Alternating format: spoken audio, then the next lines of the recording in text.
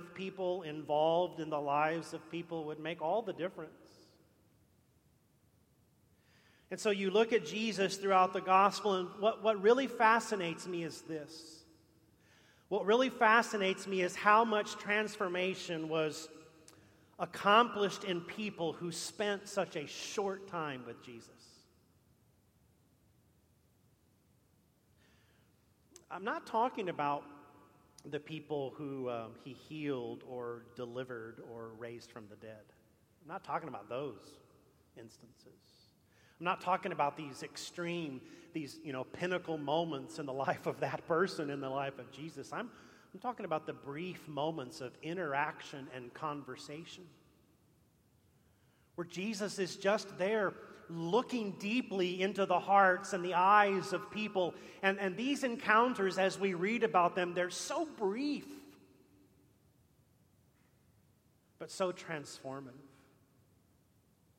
I mean, you read through the gospel accounts and you see people who had conversations with Jesus and they experience transforming change. We experience Jesus as a tea candle, and they experienced him as a blowtorch. We experience Jesus as a hand warmer, and they experienced Jesus as a blazing furnace. Now, when I say most of us in this next sentence, I'm saying me. Most of us are very uncomfortable with the idea of Jesus being lover.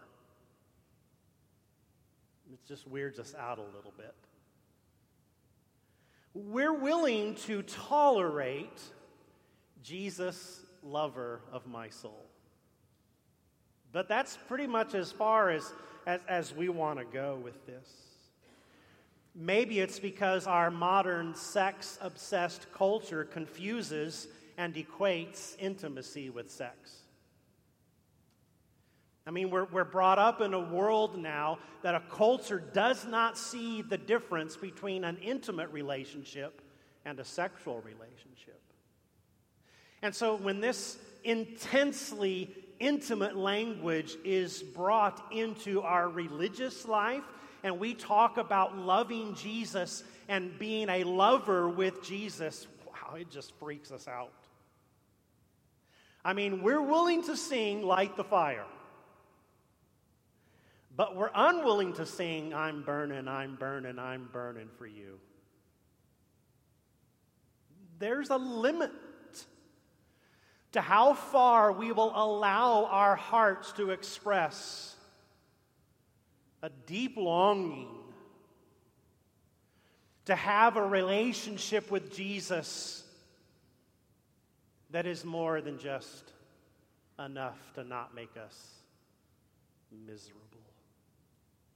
So Jesus calls and he invites, Jesus welcomes and he accepts, Jesus challenges and he confronted. So yes, I'm going to say it again, Myron is right. That Jesus sings to us this song of Norah Jones. Come away with me.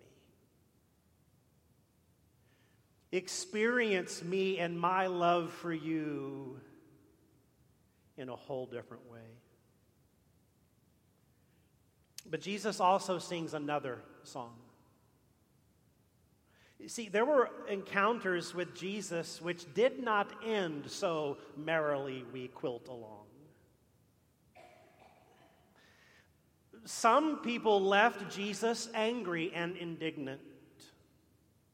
Some people left Jesus apathetic and indifferent. This puzzles me. It really does. It puzzles me.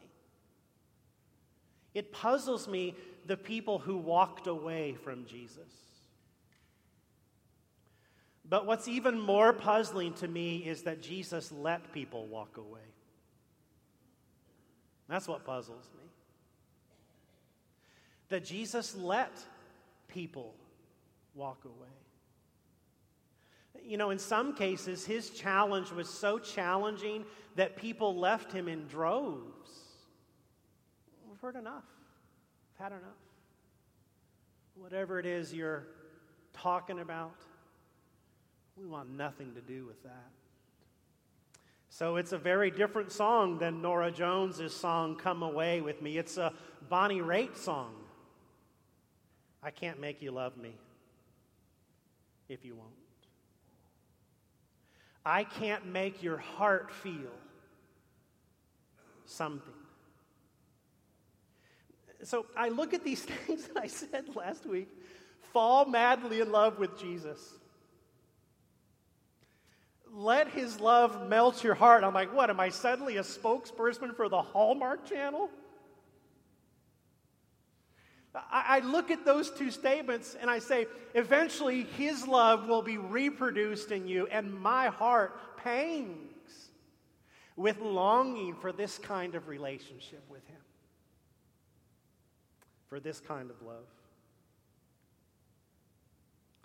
Have you ever loved someone more than they loved you? Right? I mean, somebody that you are just head over heels in love with. At the sight of them, your heart leaps for joy, and when they see you, they head for the hills. I mean, we have all, I guess, been in relationships where the intensity and the passion and the deep feeling of love was one-sided.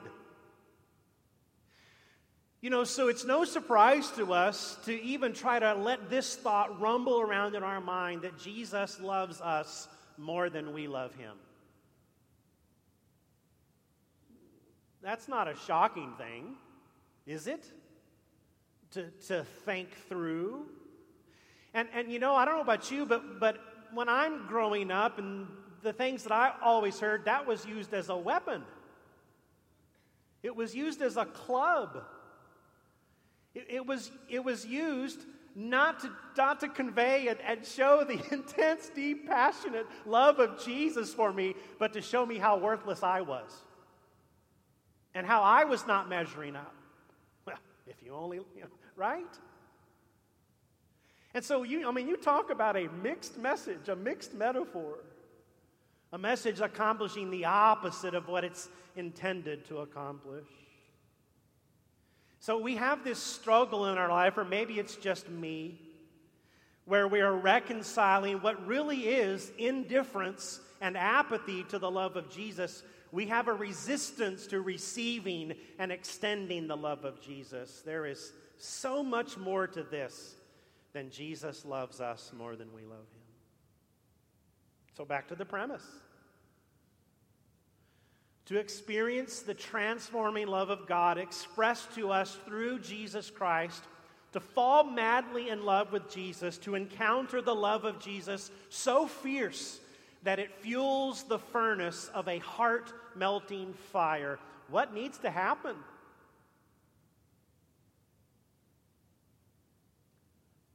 I just know that we have to change something.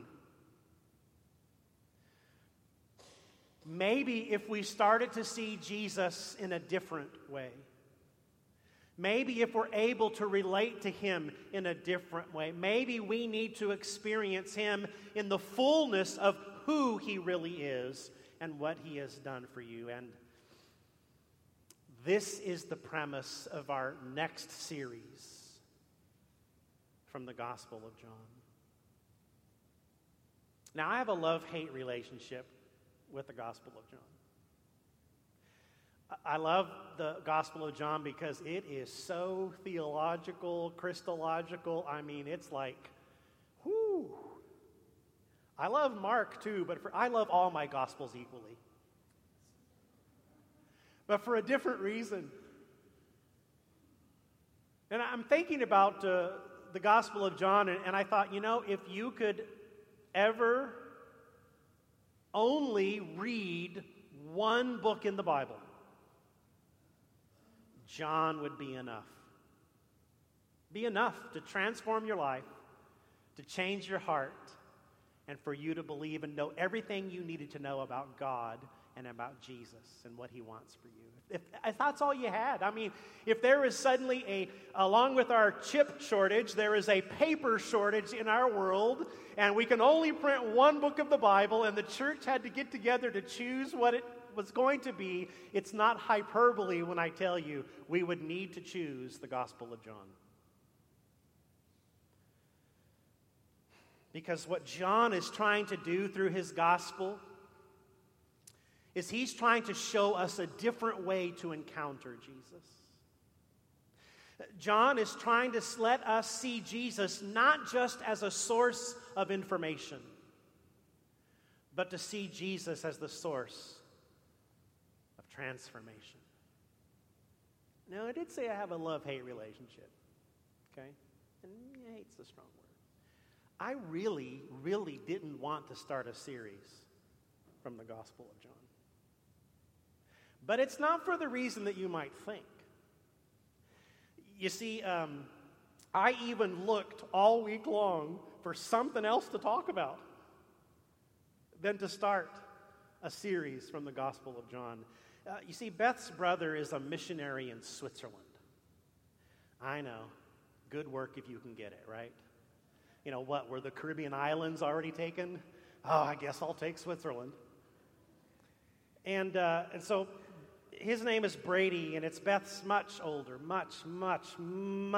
brother.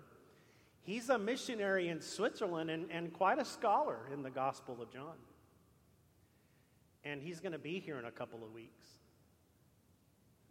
And the last thing I want to do is stand up and talk about the Gospel of John in front of somebody who's a pretty good scholar in the Gospel of John. I mean, have you ever been in a conversation with somebody and you realize that they know more about what you're talking about than you do? Right? I mean, it's like trying to explain soccer to Bruce. It's like trying to explain nursing to Michelle.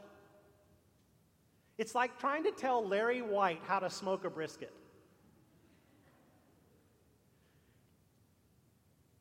You know, the word we talked about last week was the word compelled.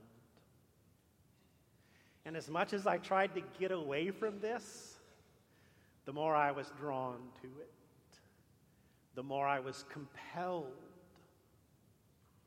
to be here in this moment. It all started because of something I read from the Gospel Transformation Bible. And I'm going to read to you, it's not a really big quote, but I'm just going to read you this quote from the Gospel Transformation Bible. And this is what was pushing me and driving me not only to preach in a way that I'm not used to preaching, but why to talk about John. Setting out to find a gospel focus in John's gospel might seem like the challenge of finding a mountain in a photo montage of the Swiss Alps. An exercise in the obvious. That's it, the Swiss Alps. That's why Brady's an expert in the Gospel of John. It makes all kinds of sense now. Yet there is a great difference between holding a travel brochure in your hand and actually standing at the base of the Alps. Now, you've experienced this when you rented that VRBO and you're actually looking at it and the brochure. Is this the same place? It's the difference between pleasant thoughts and soul-gripping wonder. The difference between a curious imagination and awe-fueled adoration. It's the difference between being well-studied and being knee-buckling stunned. John's gospel is written not just to inform our minds, but to inflame our hearts. Think of John's gospel not so much as a book, but as a destination. John is a tour guide of the Alps of the gospel. He says to us as readers, you've got to see Jesus for yourself. There's so much more to Jesus and what he's done for you than you can possibly imagine or even hope. Indeed, John didn't write merely to communicate trustworthy data, which he does, but to generate transforming doxology, which he does. Now, the word doxology is just the word for a form or a liturgy of worship. And liturgy is just the way in which worship or praise is given to God. So, when we sing, praise God, from whom all blessings flow, we're not only singing a doxology, we're singing the doxology. That's the way to praise God and express Him. The Gospel Transformation says that Bible says what John is trying to do is trying to engage each one of us as readers so that when we encounter Jesus in this text, we will respond like the woman who says, "Come and see a man who told me all that I ever did. Can this be the Christ?" So, I don't know about you, but that seems like a pretty good place for us to spend some time. To discover Christ, not just simply be informed about him, but so that his love can transform our hearts, so that our hearts can be set on fire. And so there's two questions that John is always trying to answer in his gospel. The first one is, who is Jesus? And the second one is, what has Jesus come into this world to accomplish? Now, don't get nervous. We're almost done. Because to date, this is like the longest introduction in the history of preaching. We're almost done. I just want to do this. I want to read to you the opening verses of the book of John. And I just want to give you one thing for you to think about and work through this week. So let's do that. Let's look at John chapter 1. Verse 1, I'm just going to read the first 5 verses. In the beginning was the Word, and the Word was with God, and the Word was God. He was in the beginning with God. All things were made through him, and without him was not made anything made that was made. In him was life, and the life was the light of men. The light shines in the darkness, and the darkness has not overcome it.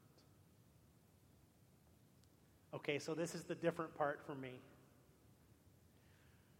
I want you to just focus for a minute or so, and for the rest of the week, because I'm going to give you a spiritual exercise, I want you to focus on the word with. The word with. Just that word.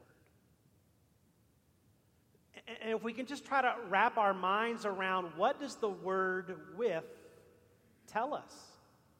Not only about Christ, but about what he came to do. So, for example, this word in just these few verses tell us that from his relationship with God, that Jesus as God, he created from relationship to be in relationship. This word with is a powerful word. When John uses the word with, it's not to show simply to show equality or a distinction of identity. When John is using this word, he's trying to show a connection of relationship with. So here's the exercise. This week, read through the Gospel of John. And notice and pay attention every time you see the word with. Now, it occurs about 100 times. And some of those uses are just the functional prepositional use. He wrote with his finger, but you can ignore those. I didn't say ignore something that was in the Bible. Pay attention to the relational use of the word. Notice every time John is making a point that someone is with Jesus or Jesus is with someone. Now, this word with, do you know what it also means? It also means face to face. It's also used to mean face to face. So that when Jesus is with God, he is face to face with God. When Jesus is with someone, he is face to face with them, and they are face to face with him. So start there. And just read through the Gospel of John and keep this face-to-face idea in mind. Try to imagine what they would be thinking being face-to-face with Jesus. Try to imagine what they would be seeing in his eyes, in his face, hearing in his words, and then, this is so hard to do, try to put yourself in their spot. If you had been that person, what would you be feeling being face to face with Jesus? Use what John is telling us about that encounter and put yourself in their place. If this had been you, what would you be seeing in the eyes of Jesus? What would you be hearing in his voice? This is moving us into a deeper relationship because John is inviting us as his readers into a state of proximity, into a closeness of relationship. It's not just a, I'm with you. When I say I'm with you, I'm with you. John is trying to say, come in, come closer. Be so close that you're face to face. If you look down on verse 18, it says this about Jesus also. John says, no one has ever seen God, the only God who is at the Father's side. He has made him known. When John says he has made him known, he's talking about Jesus.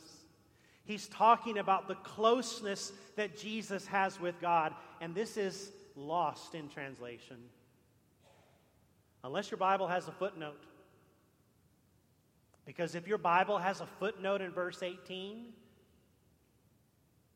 it's when it says who is at the Father's side, it literally means who was in the bosom of the Father. You can't get much closer than that. Face to face, in the bosom. And this is all written to us by someone who knew a thing or two about closeness, because they're at the table in communion together with Jesus. He's leaning back and leaning into the side of Jesus. That's John, the one who wrote. So pay attention to this word with, how often it's being used, and how that would apply to you. When the Old Testament prophets spoke of the birth of Jesus, they said, behold, the virgin shall conceive and bear a son, and they shall call his name Emmanuel, which means God with us. When Jesus is on the cross, he turns to the thief next to him and says, today you will be with me in paradise. In this moment of taking all of our sins onto himself, God withdraws from Jesus, and Jesus says, my God, why have you forsaken me? What he's saying is, God, why are you no longer with me? When Jesus is encouraging and equipping his disciples for a life without him, he says, don't worry. I will always be with you. And the greatest promise that we have because of what Jesus Christ has done for us is in the gospel according to Hebrews, where God says, I will never leave you. I will never forsake you. Don't you see? God's heart is for you. He wants to be with you. Let's pray.